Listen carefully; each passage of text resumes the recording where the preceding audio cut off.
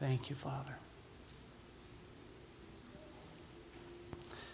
We are continuing in our study of the Beatitudes, and we are on the third Beatitude, which is, blessed are those who are meek, for they shall inherit the kingdom, or they shall inherit the earth. Blessed are those who are meek. And I want to get into that, but I want to do it a little bit different of a way. And so I'd like you to turn with me to 1 Peter chapter 2.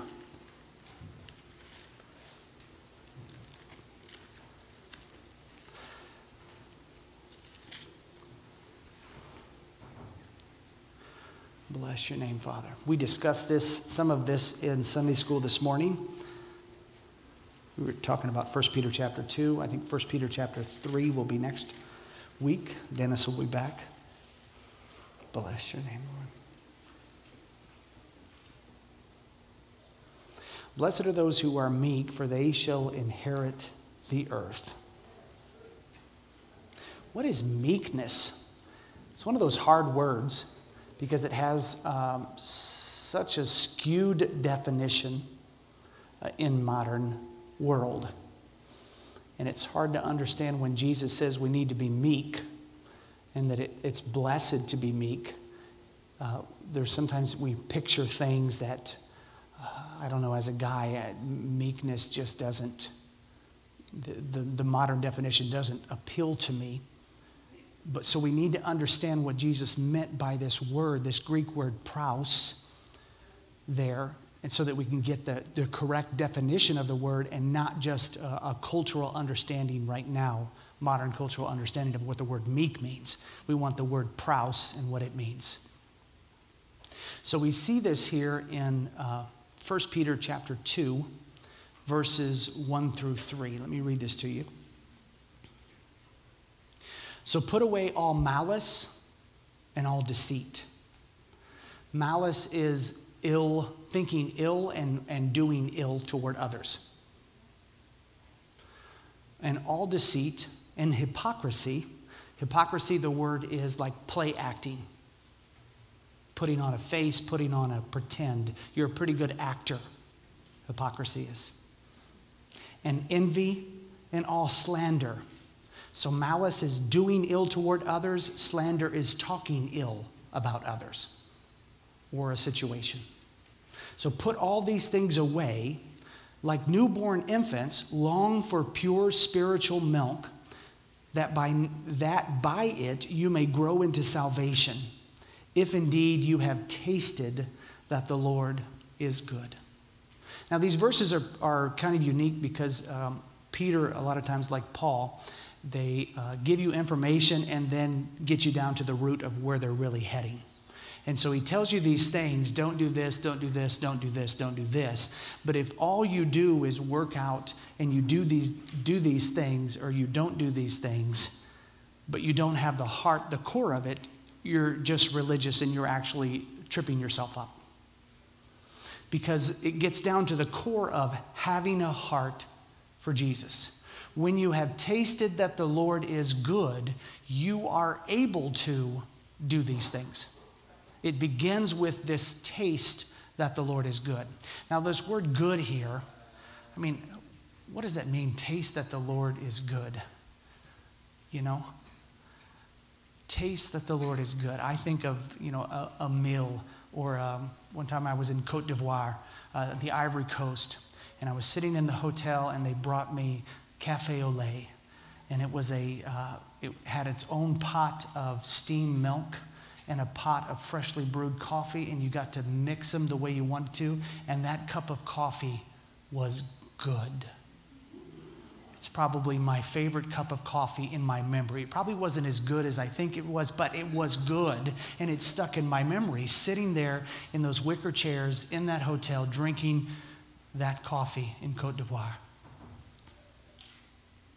It says the Lord is good, but what does the word good actually mean? Because it loses its definition. This word good actually is the word kindness. Trust that you have tasted that the Lord is kind toward you. When you know that the Lord is kind toward you, it's a lot easier to be kind toward others. Because malice is not kind. Deceit is not kind. Hypocrisy is not kind. Envy is not kind. Slander is not kind. And it's easy to do those things and to treat others ungodly when we forget how kind the Lord has been to us.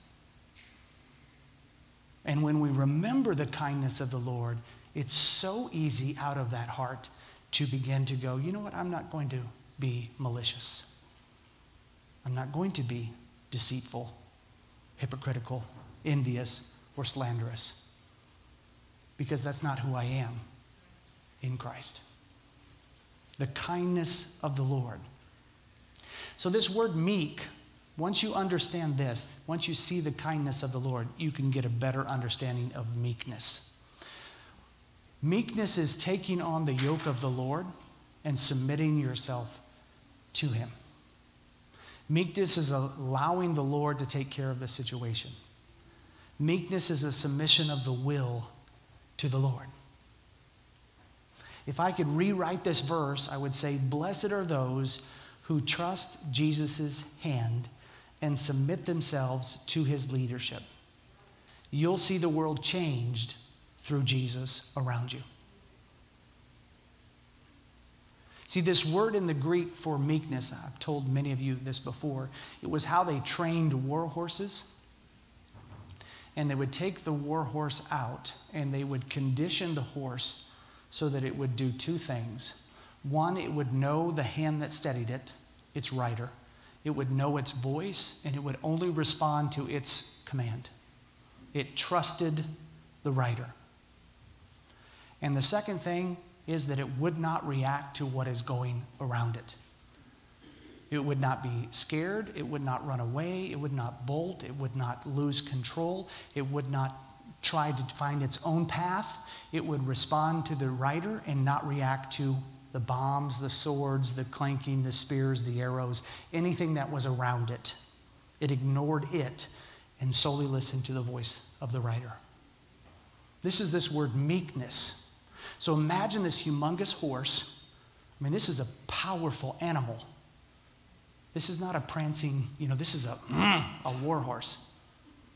All of that muscle, all of that strength, all of that will submitted and entrusted to the power of the guy with holding the reins.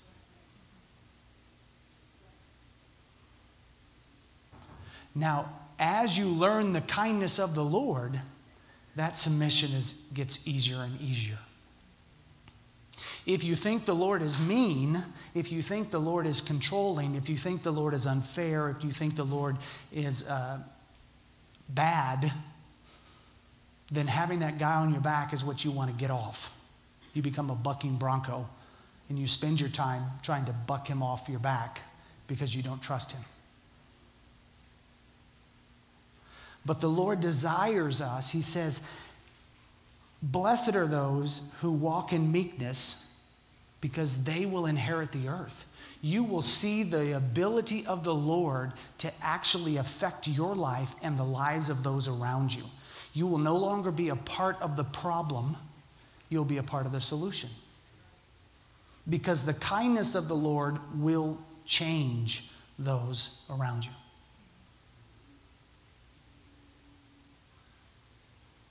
Now, this is really, really practical, guys.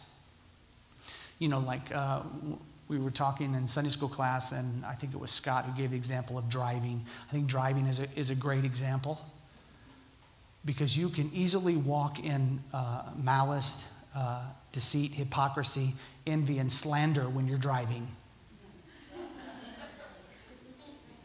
And it's a very practical, simple way of, are you a meek driver, or are you just a fleshy with your bumper sticker, honk if you love Jesus? Where people go, wow, is that a Christian? Please make sure you don't have any bumper stickers on your car if you're going to drive fleshly. Meek, though, is in the situation going, okay, Lord, Scott brought this up this morning, exactly. okay, Lord, I'm going to bless this person. I'm going to bless him.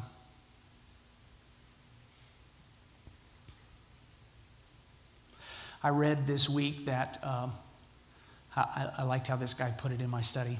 I think it was Matthew Henry, but it might have been, I can't think what his name is right now, sorry. But he said Moses spent 40 years thinking that he was somebody. And then he went 40 years realizing he was nobody. And then he spent 40 years submitting to nobody and allowing God to be who he was through him. That is meeked. When you think you're somebody, generally you're not meeked. Because I need to prance and show that I'm this strong horse, and everybody needs to relate to who I am and my power and my prestige and all of that. And so the Lord takes you to this process where you realize, you are just flesh and blood. And then you submit to the Lord and you're like, Jesus, come in and be my Lord. Really be my Lord today in this area. I submit this area to you. And that's a little bit painful.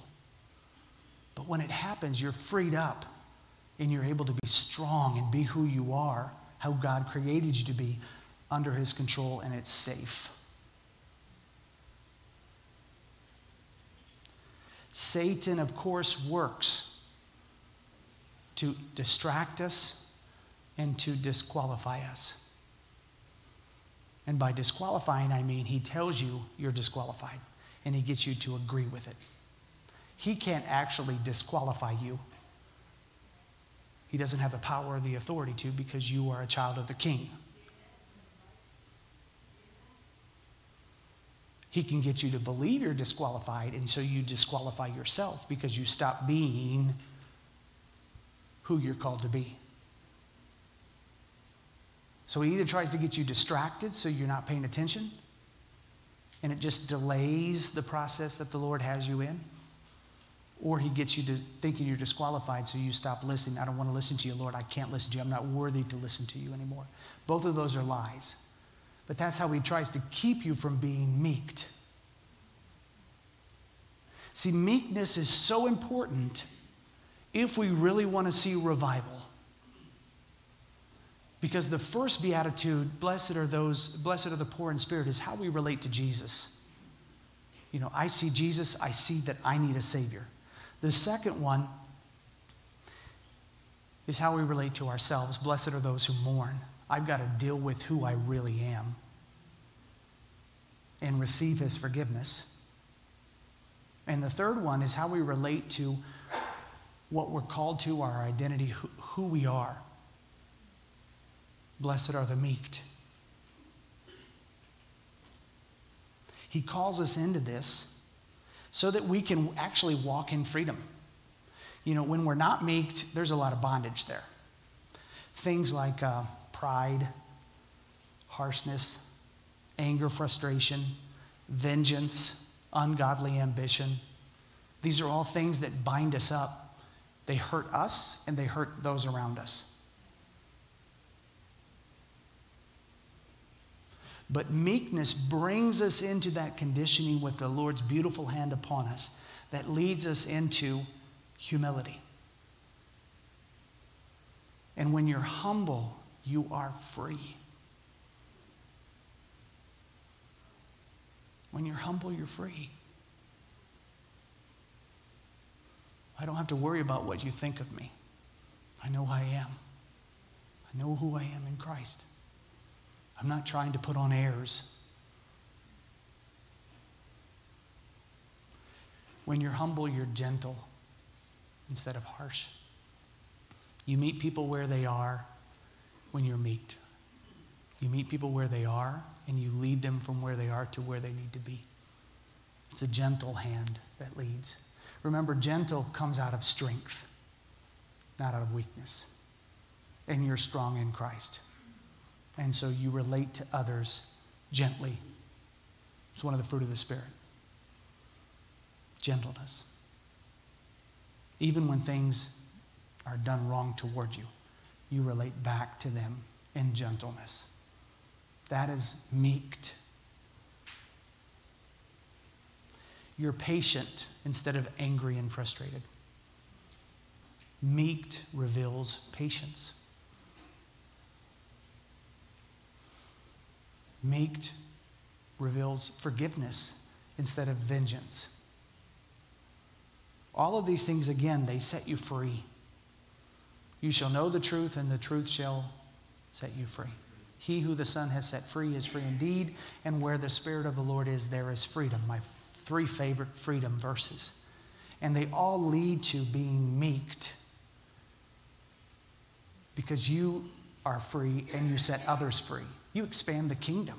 Man, God moves, and the real Jesus is seen, not the Jesus that's on the wall somewhere, this picture, or some falsehood, or some religiosity, or smoking incense and all of that stuff, and all it is just smoke and mirrors. It's the true Jesus who went around being humble, gentle, patient, forgiving, and contented. Now, you might be thinking, okay, wow, this kind of sucks because I feel like I'm not meeked. Let me assure you, being meeked is a lifelong process. And the Lord loves you exactly where you are, because to you, He is gentle, patient, forgiving.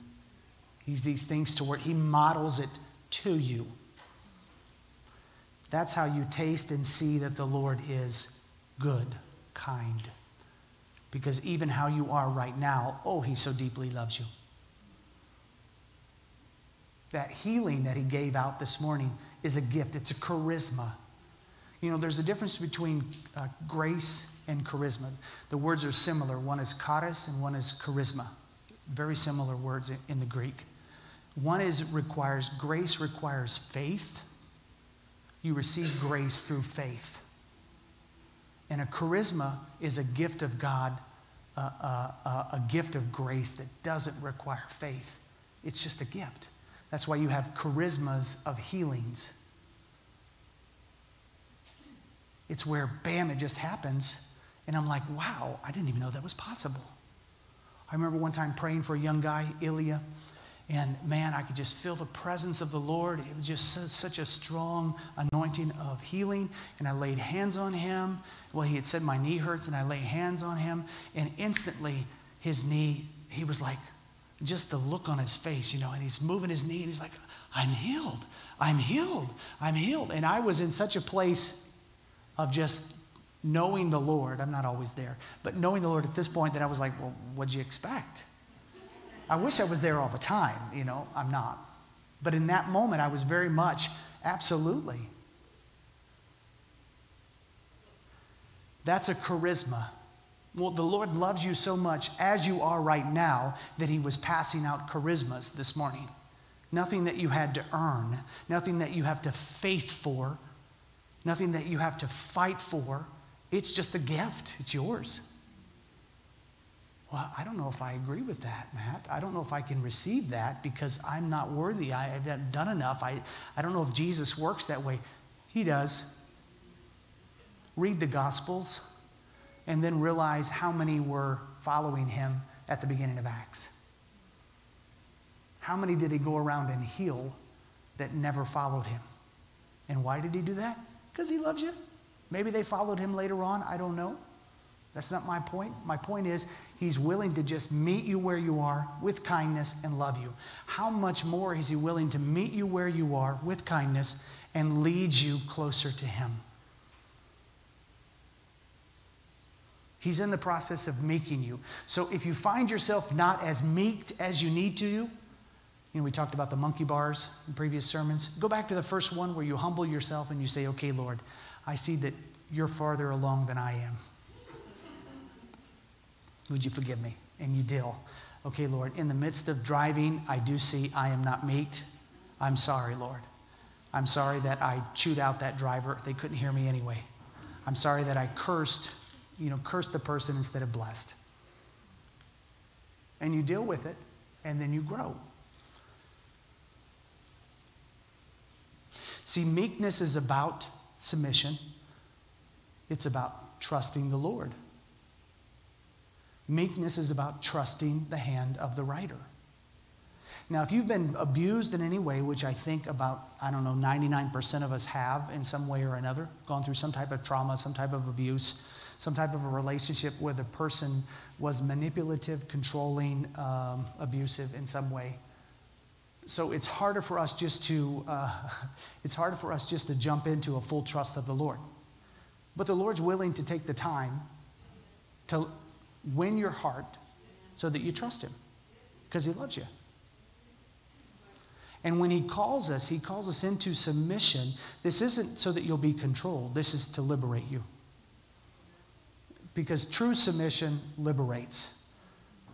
I don't have to worry about that anymore. I trust he's going to take care of me.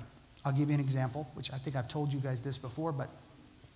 So I used to be under this fear of someone not taking care of me.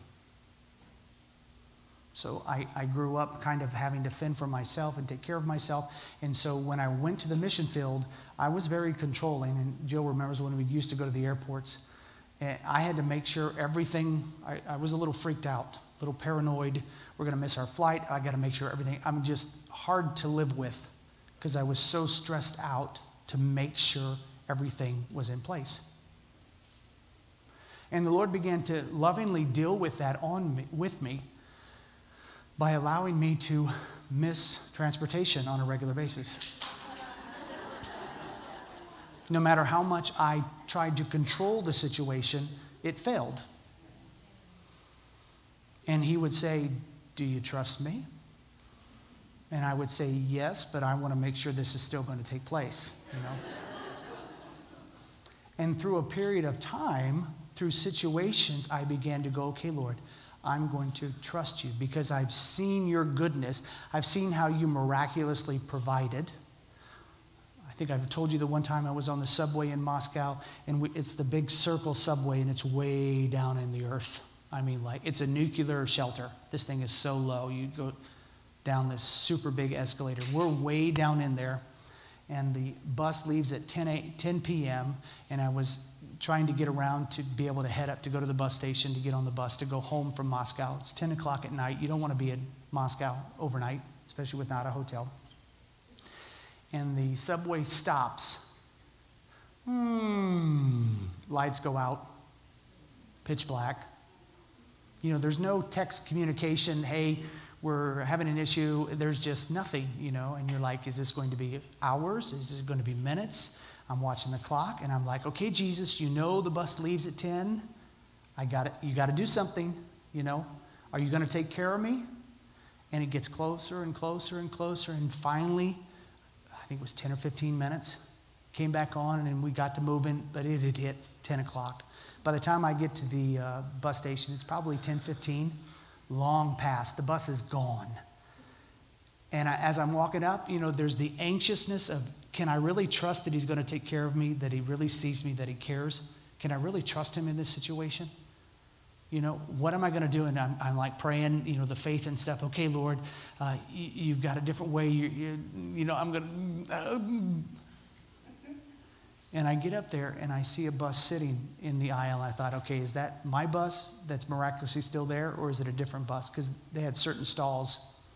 And I get up there, and sure enough, it's the Ivanova bus.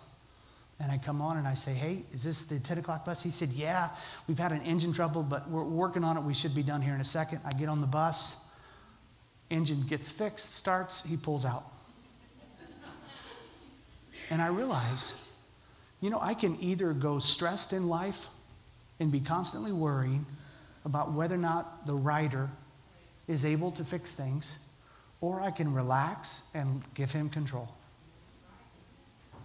And so it was over a period of time of about 2 years, I released. Pretty much. And it's, okay, do you see me? Do you take care of me? Yes. Had the same thing in finances. It was over a several year time where I realized, okay, he's got me. He is my boss. I'm not paid by my job. I'm paid by him. And it was tested in December of 2008 when I was let go on December 5th. You ever been let go right before Christmas? We had three kids. 3 kids. And I was like, wow, Lord, are you able to take care of me? And he reminded me, Matt, I pay you, not that job. And I was like, okay, Lord, I am standing on this, that you weren't surprised by this, that you have a way. And he did. He opened up. He led me to start my own business, and he brought the financing in and brought several different part-time jobs where people came up and said, hey, I need somebody to help with accounting. It's a part-time job, but would you help? And I was like, I'm not an accountant. And they said, but you're good, aren't you? And I said, okay, yeah, I can do accounting. And everything was taken care of. And I grew as a man in understanding that the Lord is faithful.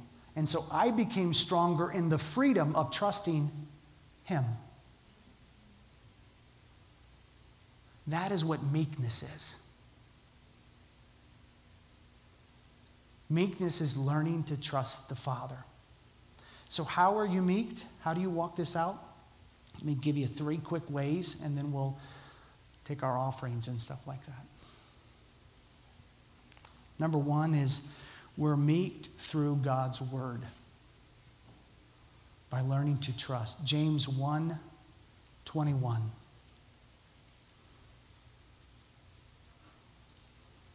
James 1:21.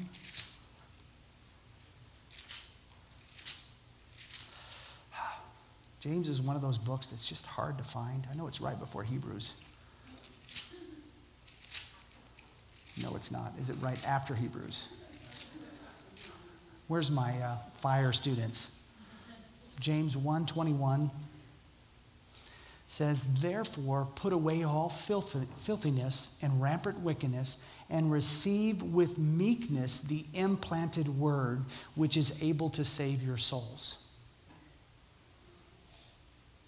So, to me, wickedness was me worrying about getting on the plane or whether or not the bus would there.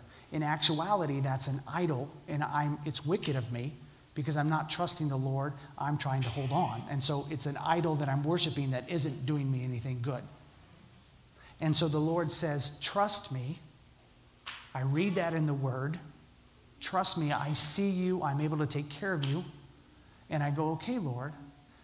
Your word says in Hebrews 13:5, I will never leave you nor forsake you.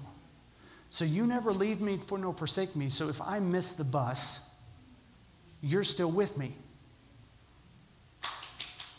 If I lose my job, you're still with me.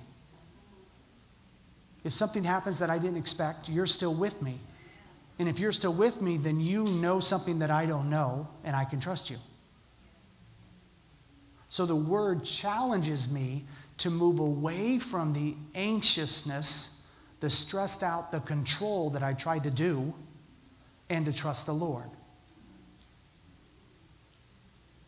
That's why James here says, amen, I agree, Stephen. Exactly. That's why James here says, receive with meekness the implanted word. Receive it and submit to it. Yes, Lord, I receive this word, that you see me, that you never leave me nor forsake me, that I am loved of the beloved. I receive these things about my identity. I receive them, and I reject these other ways. I choose to learn to walk in the meekness of this word.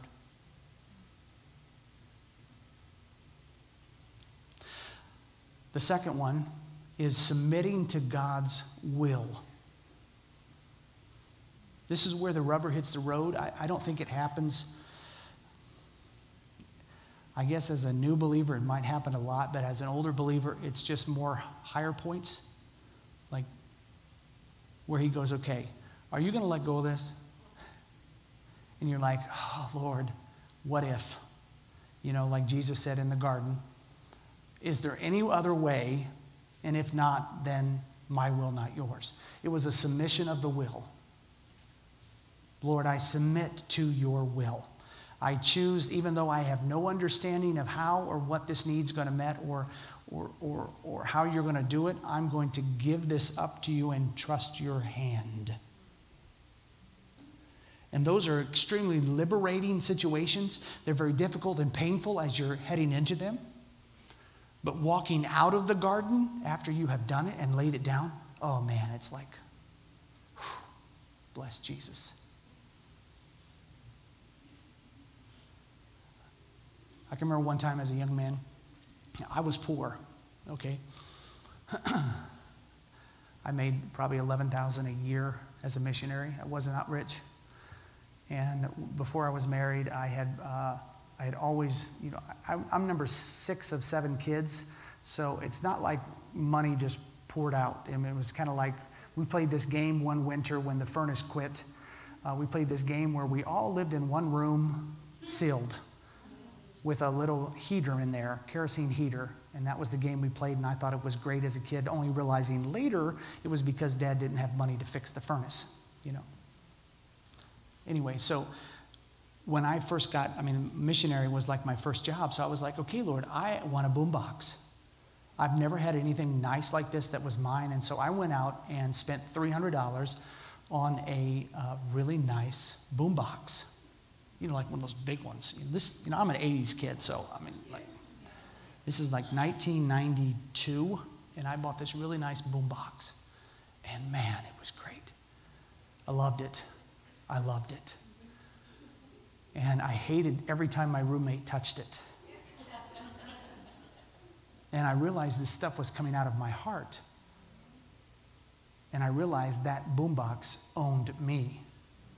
I didn't own it. And I was like, I don't really like this, Lord, but I really like this boombox.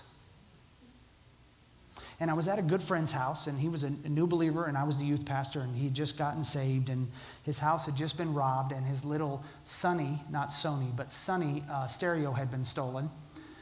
And, if you've lived overseas, you'll understand this stuff. Just a total cheap Chinese-made knockoff. Just had been stolen in his apartment. He had literally nothing. He lived in like 100 square foot with his mom. He slept on the floor. She slept on the couch that turned into a bed. This is the way that he lived. And I'm over at his house celebrating his birthday, and he's telling me this story, and I realized the Lord says to me, I want you to give your boombox to him. And I said, I bind you in the name of Jesus. Because you got to test it, But it was clearly the Lord. And I did not talk to the Lord for 3 days. Literally. I was so mad because this was mine. I deserved it. It's the first thing I had. It was my money. All the my's. You know what I'm talking about? And so I'm sitting there. I'm so mad at the Lord. And the Lord says to me, are you willing to be willing? And I said, yeah, Lord. I guess I'm willing to be willing, because I'm not willing, but I'm willing to be willing. And that saved my skin. He said, okay.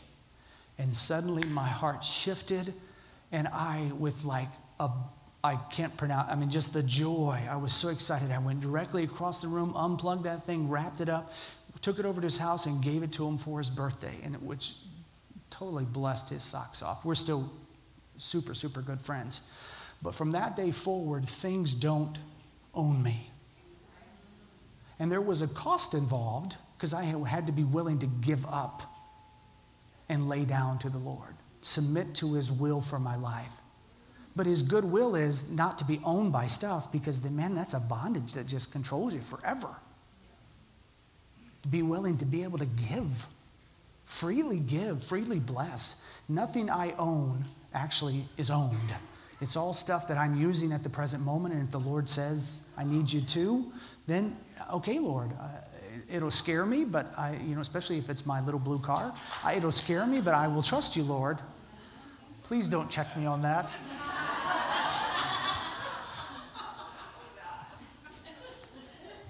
Bless you, Lord. The last thing, so there's God's word, submitting to, trusting, being meek, submitting to God's will, which meeks us. And the last one is submitting to God's people, which meeks us. Now that one can be painful, because you're like instantly, I don't know if I want to submit to it. I've been hurt, or I had to deal with so-and-so, or you don't know, But Ephesians 5:21 says, submit to one another out of reverence for Christ. So even in the midst of some of the difficulty we've walked through, still it's what the Lord says is good. This goes back to submitting to his word. And it's like, okay, Lord, help me to understand and to be meek to trust. The biggest piece of this, I think, is to remain teachable. I don't have it all figured out. And when people talk to you, look for the 10% of truth or the nugget of truth. Maybe it could be more. It could be like 80%. But look for the nugget, whatever it is, of what they're saying that is true, and allow it to change you. The other part of the accusation you can throw away, but do look for that nugget. Be teachable. Get around and have people that you can go, okay, I need you to really tell me, what am I seeing wrong here? You need those type of people in your lives. And there are people in the body of Christ that are willing to do that with you. It'll shoot you forward. Because when we isolate, all we end up doing is we build this prison for ourselves in the midst of our lack of meekness. And we're stuck there. And we have to go back to number one. Lord, I humble myself. I need you. Yes, Lord, I see how my decisions hurt myself and you. I'm sorry. Okay, Lord, I will trust those that you've placed around me. That's the way we move on to number 4, hunger and thirst for righteousness, and then all the blessings of 5, 6, and 7. They come from being meeked.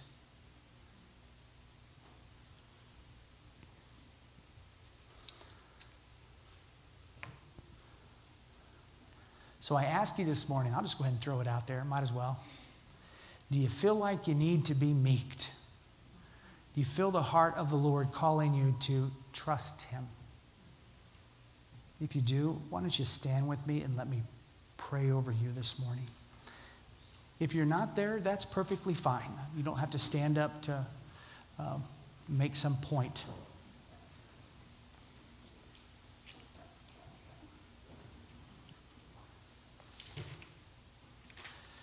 Father, I thank you, Lord Jesus, that you are good. You declared it in your word, Lord. I see it on your hand. You are so kind, Father. You actually said in Matthew 11 that to take your yoke upon you, Father, your meekness upon you, because you are kind. Those words are there, Lord. I thank you, Father, for it. So, Father, we choose this morning to take that yoke, your yoke of meekness upon us, to experience your kindness and your love, Lord, to walk in the freedom that you have for us as your sons and daughters. Not halflings, not stepkids, full-blooded sons and daughters.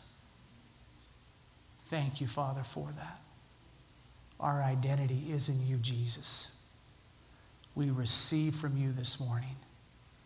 Let us see the goodness of your hand that is directing us. Let us see the lies of the enemy that tried to distract or tried to get us to think we're disqualified. Jesus, let us see your hand and only hear your voice. Meek us, Lord.